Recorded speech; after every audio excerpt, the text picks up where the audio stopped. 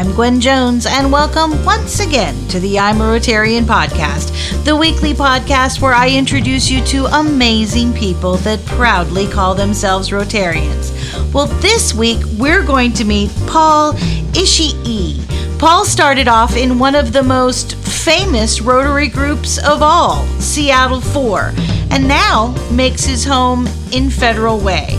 In other words, he went from over 700 members to a lovely 30-member group. While he was at Seattle 4, he also was the first person of color to be president of that famous group. And that's just one of the many stories that Paul shared with me this week on the I'm a Rotarian podcast. Thank you, as always, for joining me.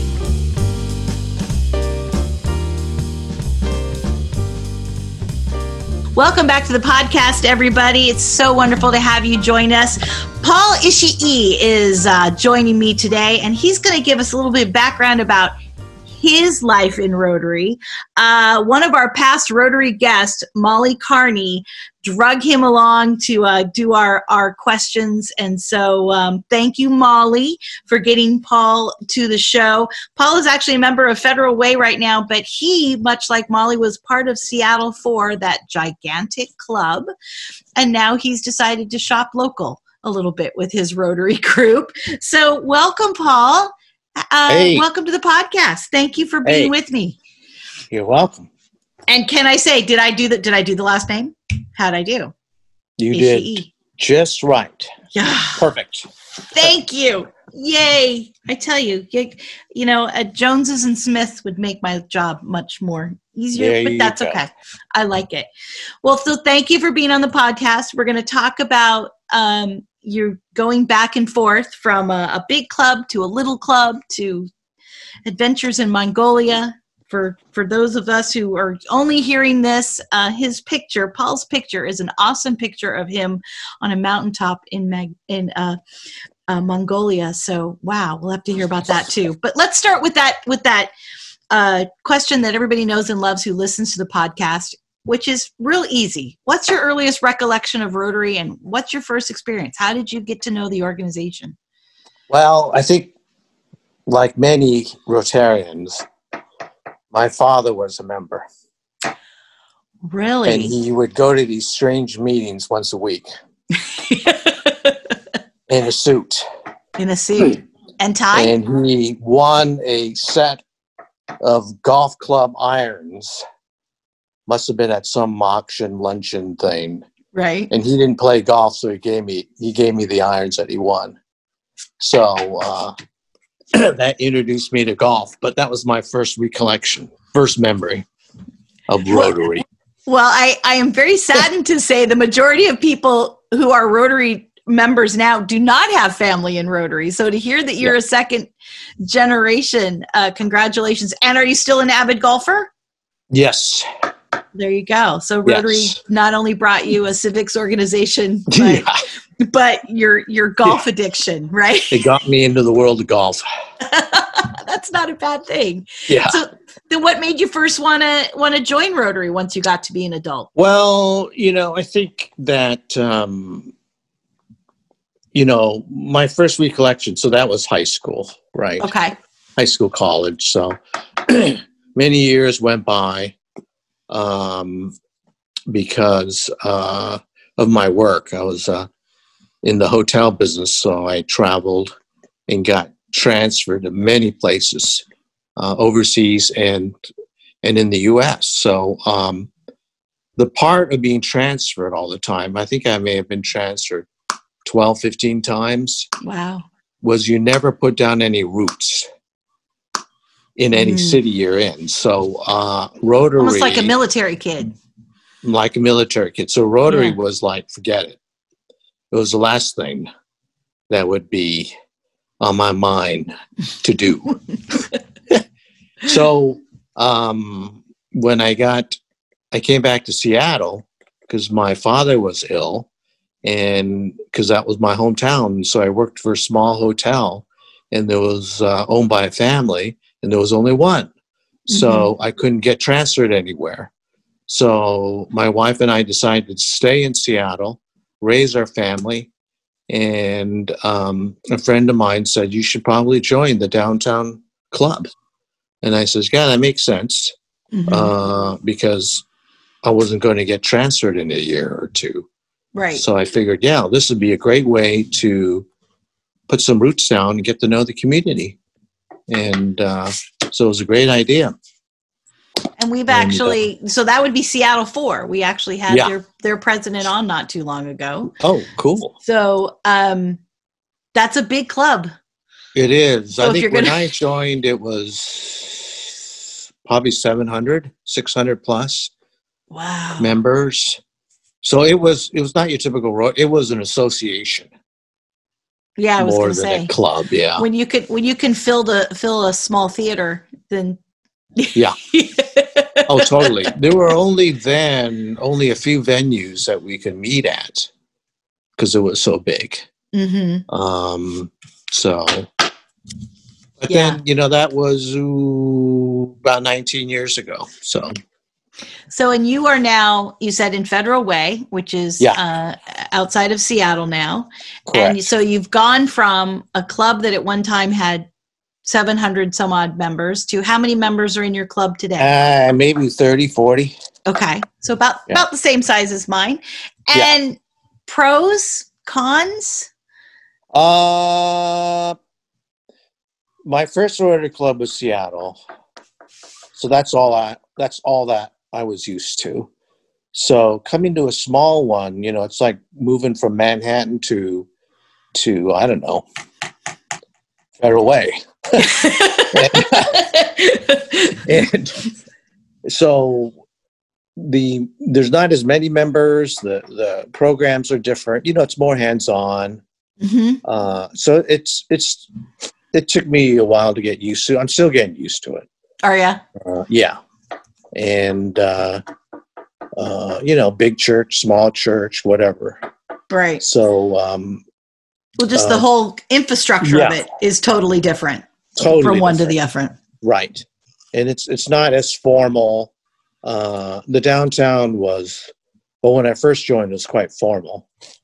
Pretty much suit and tie was expected.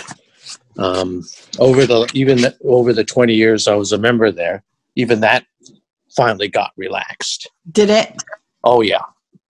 The last 20 years when I was there, a lot changed with that club downtown. So that was interesting to see. But the smaller club, again, hands-on, not as formal. You get to know who the members are quite quickly. When you can't quite dodge things when they ask for volunteers, because 600 people, you can dodge. Oh my God, that's so funny because like I said, I've talked to their current president and I've talked to Molly, and I never thought of it that way. That's like, when they ask for volunteers, you can kind of shimmy over to the left because they have 400 and some odd other people that they can find the 6 volunteers for. Oh yeah, well, the downtown club, it was so large. There were these tables called early leavers, and they were near the end of the room because those were people that were cutting out. Yeah, you could cut out, and it was nice to do because you could cut out without disturbing the program or the lecture. So but the trick is to do that. So I was going to say that the trick is to not to sit in one of those tables not all the time. Then you get a reputation of being right. Sure. So then, from big club to small club, what does being a Rotarian mean to you? Since you've done it for so many years now. Yeah.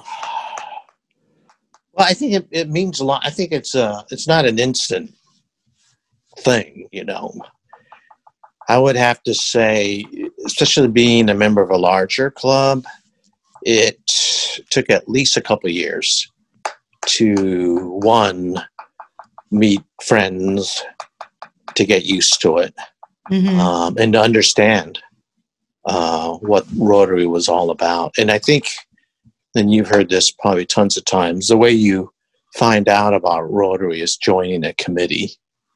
Right. And, the Seattle Four, the committees were the size of clubs, some were 30, 40, 50 members in a committee. But that's where I really got to understand the club better, was doing committee work. And so it's funny because I think people sometimes kind of, I don't know if I want to volunteer. I'm just willing to come to meetings. But I've heard this from many people now that if you really want to know a Rotary group, join a committee. Yeah, you totally have to do that. And so I joined the committee, several committees here and there. And then I was asked to be a board member and on and on. So a board member with hundreds of people, that's almost like being a board member of a company. Wouldn't you say? It was. You had to be proposed, and it was an election. There was a voting with your picture on it and ballots and all that stuff. So that's very interesting. So to run for the board in Seattle, I mean, because I assume it's much different in federal way, but to run for a board, it is not picked by the president. You actually run for the positions? That's right. And generally, sometimes it'd be several candidates per open spot. I've never heard of that before. I only say that because I am president-elect for my club, as my listeners know.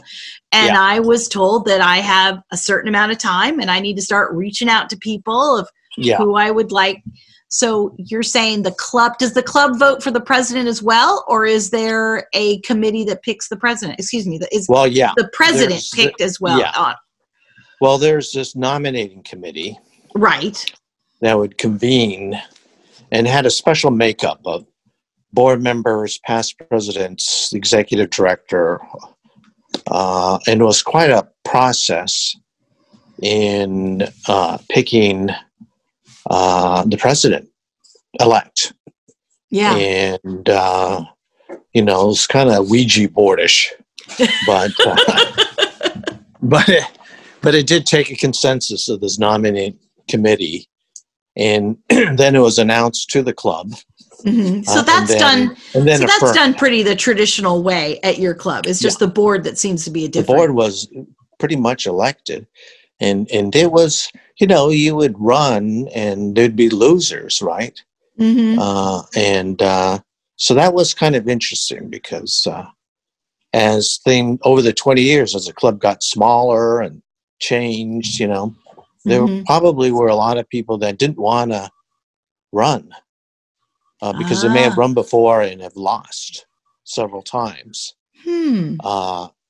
for reasons no one would ever understand, Right. Because a lot of these people you didn't even know. It was like voting for a judge.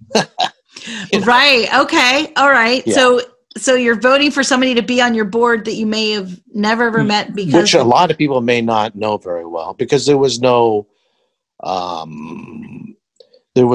process where you went up there and did a speech or anything like that. Right.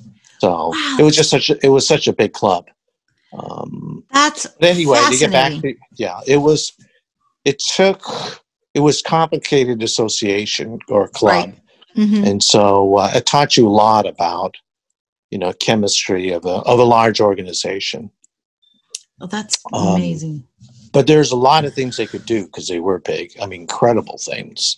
Well, and that brings me to my next question, which is talking about some inspirational moments. And I know you have such a vast difference in your new club, but has there been some moments either in Seattle Four or now in Federal Way that you can remember as just amazingly inspirational in your Rotary career? Is there something that just sticks out that it's just you still smile when you think about it? Yeah, I'd say Federal Way Club is still kind of new for me, and but the Seattle 4 one, I would say the memories, the good memories, were the fact that I had the pleasure of being their president, and I was the first person of color in its 106-year history, maybe. Wow. By then, yeah. And the amount of support I had from the members there was just incredible.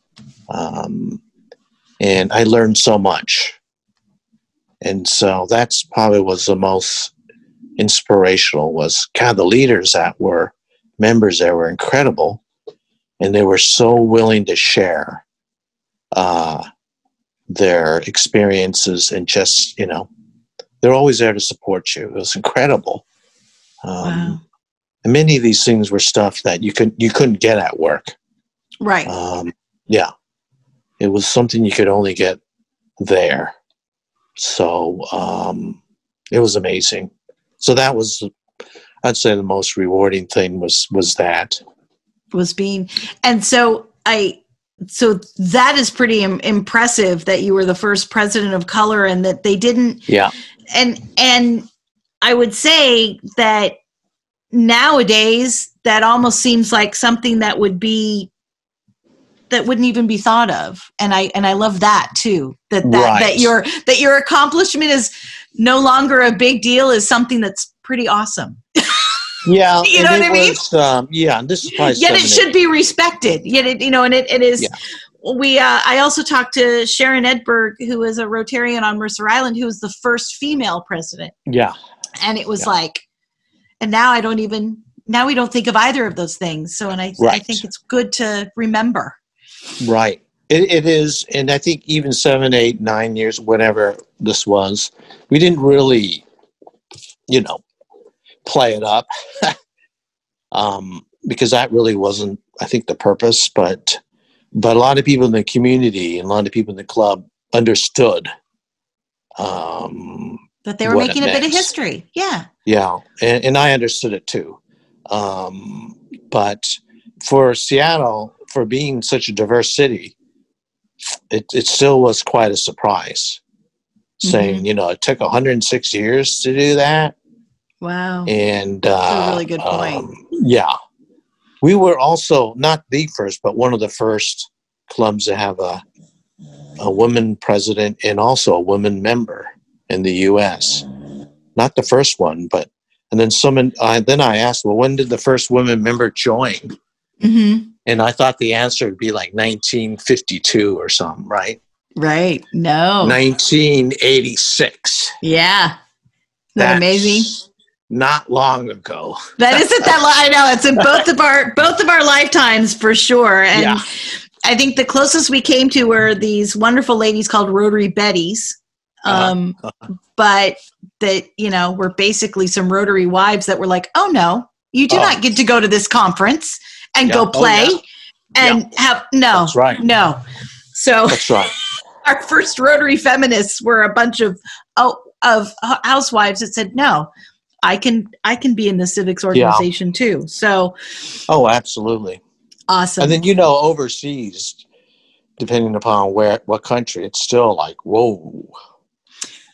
We do. Yeah, there are some. And that's a interesting segue, because we are an international, wonderful organization, but we are in all different countries that have all different points of views and all different laws and all different, circumstances. And so we still do have clubs that are 100% men.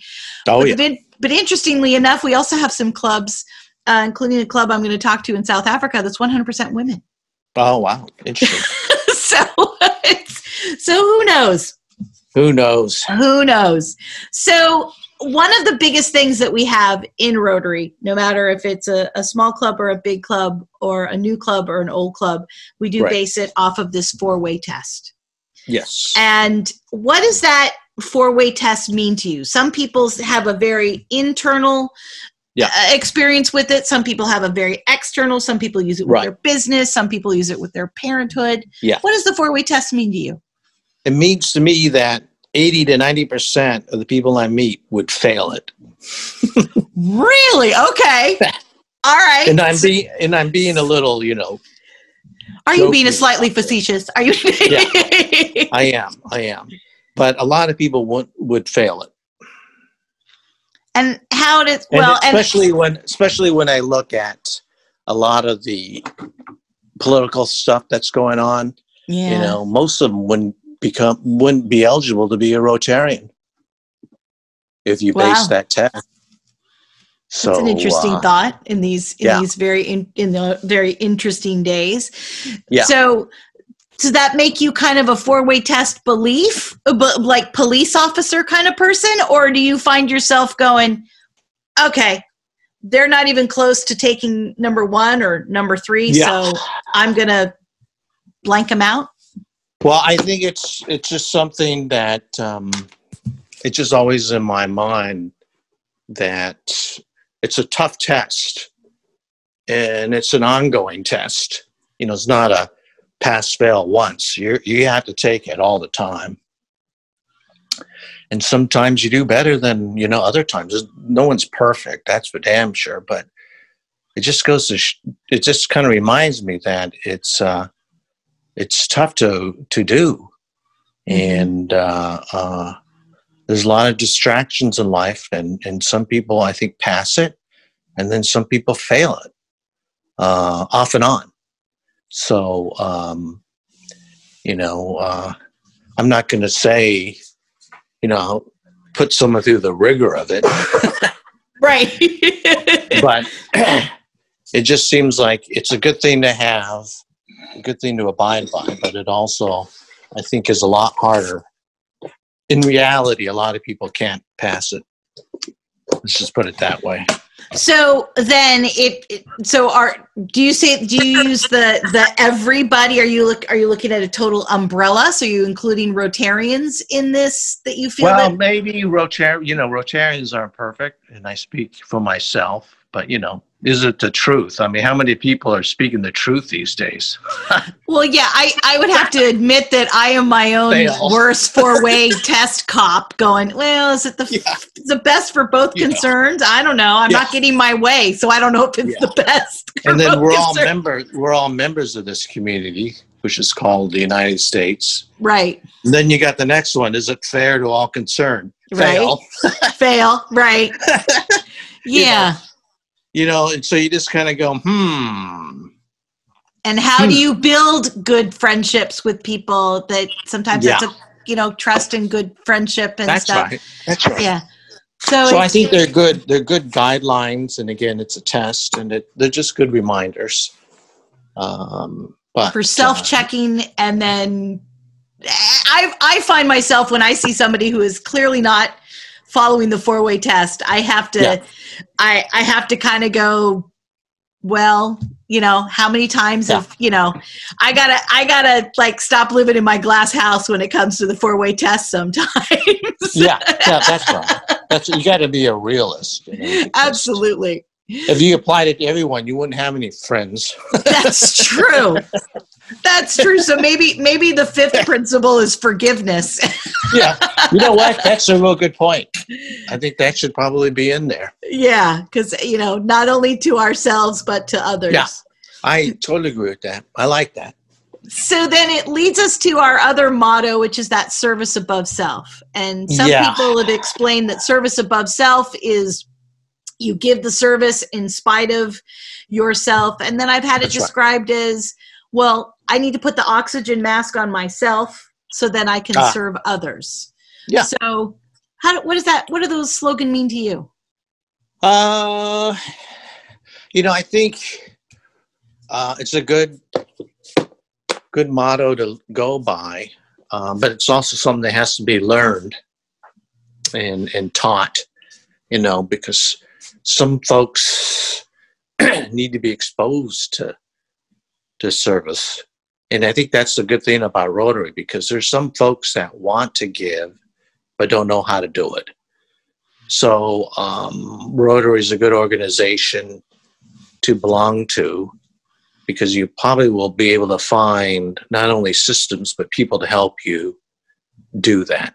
They might be someone there to help you become a board member or help you become more service conscious because of the programs or a committee you belong to. So that's what it helped me do, because I wanted to be part of the community, but how do you do it? Right. And so when I belonged to Seattle 4, I went, oh, okay, I understand it better. Then I could meet people to help teach me how to do it better. So that's kind of what it meant to me, is there's a way to do it, and it takes time, and I think you kind of have to figure it out. Yeah. So you got to know thyself to find out what the service above self is, right? Yeah. Okay. That, and just how to do it. So now that you've done your travels, have you traveled to any other Rotary clubs like around the world, or have you been? Well, yeah, I went to one in Phuket, Thailand, but it was closed because it was during that tidal wave. Oh no! Yeah. Well, one hopes all of the Rotarians were fine. Yeah. Then there was one in Switzerland that I was invited to go to, but I was on a skiing trip, and you had to dress up and all this kind of stuff. So it was a very formal group. Yeah. And it was men only, and I said, forget it. I'd rather do something else. So we just talk about service above self, but I'm like, no, wait a second. Yeah. Well, you got to be truthful to yourself too. So there you go. Okay. Any other clubs that you've attempted to go to? Because so far you've told me about 2, and you haven't gone to either one of them. So I don't go to too many other clubs. Well, that's okay. Outside of the, 4 and Federal Way, there's not too. Yeah, very few. That's funny, and technically you haven't visited those others, so you've been kind of a homebody. That's okay. I love it. Kind of been, yeah. So since there's so many clubs that are so different, even though we both, since we all use the wheel, what do you think is the impression of Rotary to the rest of the world? I think it's getting a lot better. Do you? But it still has that stereotype. And what's the stereotype to you? Oh, jeez. It's not as mysterious as, let's say, the Masons or stuff like that, but it still kind of has this old staunchy thing. All males, white men, that kind of thing. I got asked if I was a member of the club that wore the fezzes. And I'm like, no, those are the Shriners, but I think those hats are awesome. But we don't. Well, that's not us. Those hats. There's a lot of people who don't understand these. These. For what I would have to say, fraternal, because before they were mostly all men, right? And you'd see these symbols outside these small towns. A thing that looks like a gear, and another thing that looks like the measuring instruments, right? And so people would just go, what the hell are these things? And so, there's still a lot of that. So, but, we all know that Rotary's trying to change that, but, and they are, but it's going to take a long time. You think? A long time. Oh, well, totally. And once you dig into it, you understand it, but, there's been 100-year history of being the same. So that takes a long time to adjust. So you're kind of saying that that some of the stereotype is their own fault. I mean, stereotypes. Oh, totally. I often say, that every lie has this little bit of truth in it somewhere. Yeah. Okay. So every stereotype has some amount, even if it's minute fractional point, of what we deserve. So have you heard of the Boy Scouts of America? Absolutely. Bankrupt. Yeah. Yeah. I mean, there's a lot of organizations that had signals that they should have changed a while back, but they're their own worst enemy. Mm-hmm. By the time they got to do it, too late. Yeah, it's too late. Well, But what I think is something is that has always been very fascinating to me is that if you go to Rotary International, there's different colors and different shapes and different orientations and different, hijabs and all kinds of wonderful things. And somehow when it trickles down to your local Rotary group, all of a sudden we turn into 60-plus-year-old white men. So where does that trickle down stop? I mean, how come it doesn't make it all the way down? Well, I think that boils down to what kind of club you belong to. I think this Puget Sound area is a unique area. That's why we live here. Mm-hmm. And there's a lot of diversity in Puget Sound, no matter what club you belong to. Right. Again, I'm generalizing, but it's an area that tends to be a lot more tolerant and accepting, period. So I think a lot of our local Rotary clubs are different. I mean, we're lucky. They're not your typical Rotary club. A lot of folks in Puget Sound are well-traveled. A lot of them are very international based. A lot of our projects are international. You have one of the largest concentrations of World Health Organizations, public health in Seattle. So I just think we're in our little bubble as well. Okay. So So I think that's something. I think that's why PI as a position was introduced through Rotary International, because there's a disconnect somewhere. Somewhere it trickles down, and somehow it goes to some clubs, and it seems to look very much like the Rotary, and then you go to some, and it doesn't look anything like RI. Right. And it's such a huge organization, and a lot of these clubs represent their own communities. Right. So I mean, how many different languages? How many different customs? How many different how to have an international organization and not have hiccups? I guess is an impossible task. Totally. When I went to my first international convention, I went, "Oh my God, this thing's huge!" Yeah. And so you go, "Geez, criminy, it's quite the system going on here." Well, I think we do get a few blinders on, if you think about it, especially in North America. I think we kind of put those blinders on, and before we know it, we're only speaking to maybe 2 or 3 Rotary clubs that are next to us. Yeah, we're definitely not associating ourselves with RI, and we're definitely not talking to anybody, that's right, around the world. And so a lot of clubs, going to that international convention is kind of one of the suggested requirements. Before you become a president of your club, and it's a good idea. I can see why they do that. I think it lets people know that they're not alone. That's right, and they get to see that it's a very large, organized system. So amazing. Yep. So then, how is it different? How is Rotary different today than when you joined? And I know we talked about a few things like women being in it, or you being a president of color, but what's one of the major things you can think of that's really changed since you joined? Well, I think one, not panic, but this has been the talk for years: declining membership. Okay. And competing memberships, if you're a younger person, a lot of people say, we need younger people. And when you look at the history of Rotary, years ago, there were tons of young people in these clubs. So, the pipeline has just gotten a little dry. So what happened? Did they quit?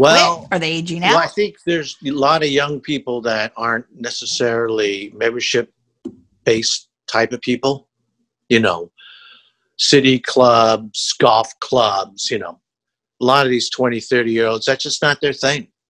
I think a lot of them are very community conscious, but joining a club per se that meets every week just doesn't fit their lifestyle. It's And I not think their thing. it may be a generational thing. I mean, I'll be 55 next year. And I remember that I was the member of a swim club when I was a kid. Yeah. I was a member of Girl Scouts when I was a There you kid. go. I went to church when I was a kid. Yeah. I had, I think I was on soccer.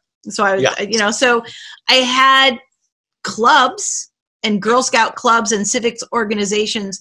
And I think it may be a ripple effect. If we don't have Boys Club anymore, if we don't have the Girl Scouts or the Boy Scouts anymore, we don't have, then there isn't a necessary progression to then move to a civics organization. Yeah, well, now you got Facebook and Twitter and Instagram and 50 other things that are kind of filling in that social connection kind of thing. You know, isn't that funny? Because there's groups on Facebook. So you're joining a Facebook group, but we can't get you to join a Rotary group. Right, but it's not, you can just delete it though. That's a very valid point. You can opt out, can't you? Totally opt out. And there isn't too many garbage pickups and, on the side of the road on a rainy afternoon that you have to do with your Facebook knitting group. Yeah. And then, a lot of the fundraising too, a lot of folks will say, I have $1,000 to give, but I'm going to give $100 to 10 organizations rather than 1,000 to one organization.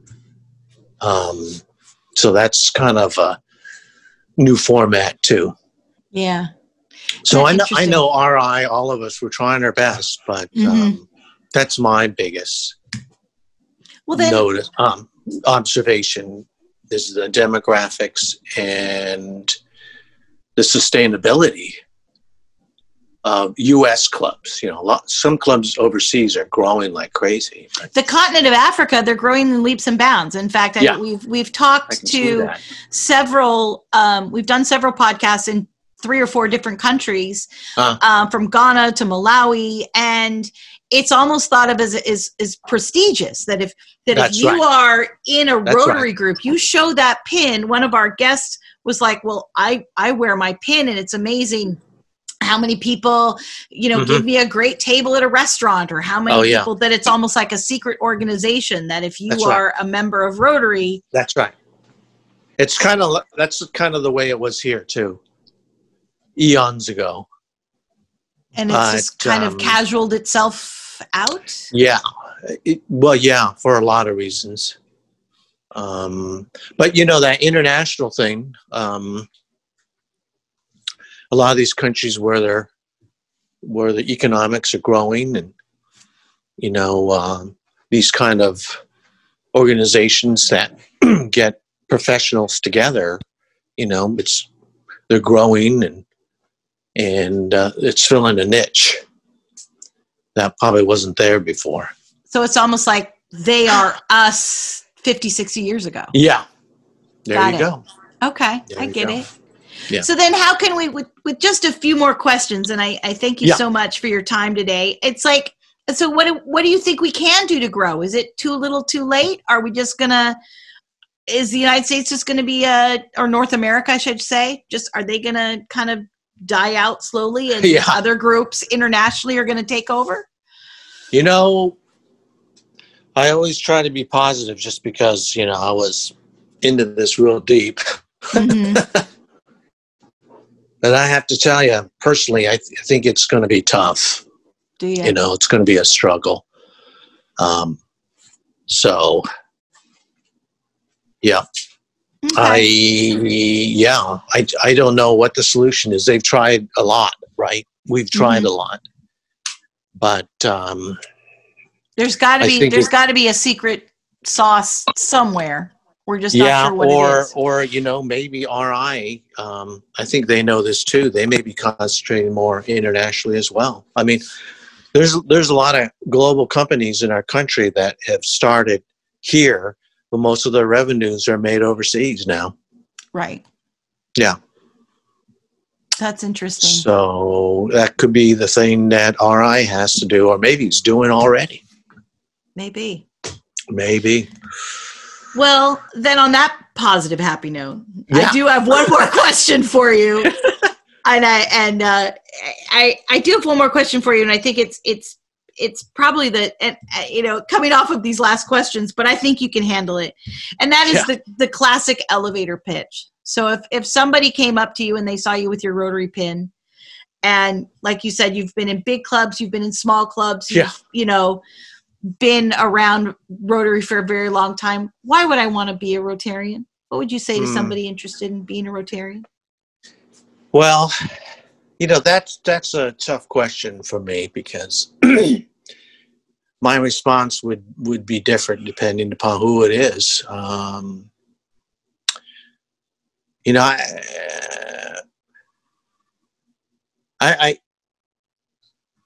If it had to be a one-liner and it was a real super fast elevator. Yeah, that's right. One of those ones that take you up the Space Needle, those ones that go really fast. Yeah. I would say that, I would say you want to join Rotary because it teaches you, leadership skills and skills to be a good community citizen. And that would be my spiel. I think people need to learn how to become or be a good citizen. And does Rotary help you become a good citizen? I think so. Do you? Yeah. I do too. It takes time, patience. But it does help you do that.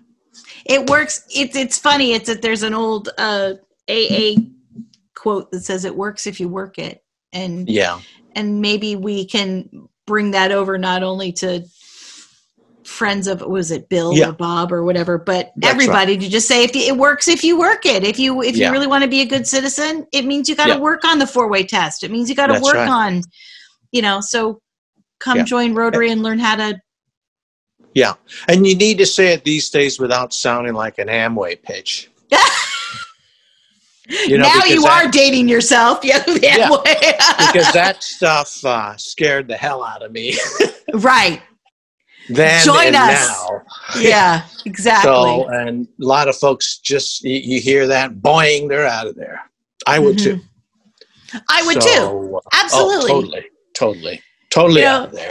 I tell people how I got into it. I had a dear friend of mine, George, who was starting a club, and he said, come over for a glass of wine with a bunch of my friends. We're going to have a meeting at cocktail hour, and I'll buy you a glass of wine. And I was like, okay. And I showed up, and he informed me he was making a Rotary group.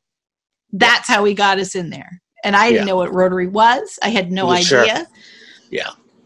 And, George still occasionally buys me a glass of wine, but it was a Rotary club at cocktail hour, though. We don't meet it. We don't meet in the morning. So, well, Paul, thank you so much for making time for me. I know you have I actually really appreciate your honesty about the membership, about what's going on.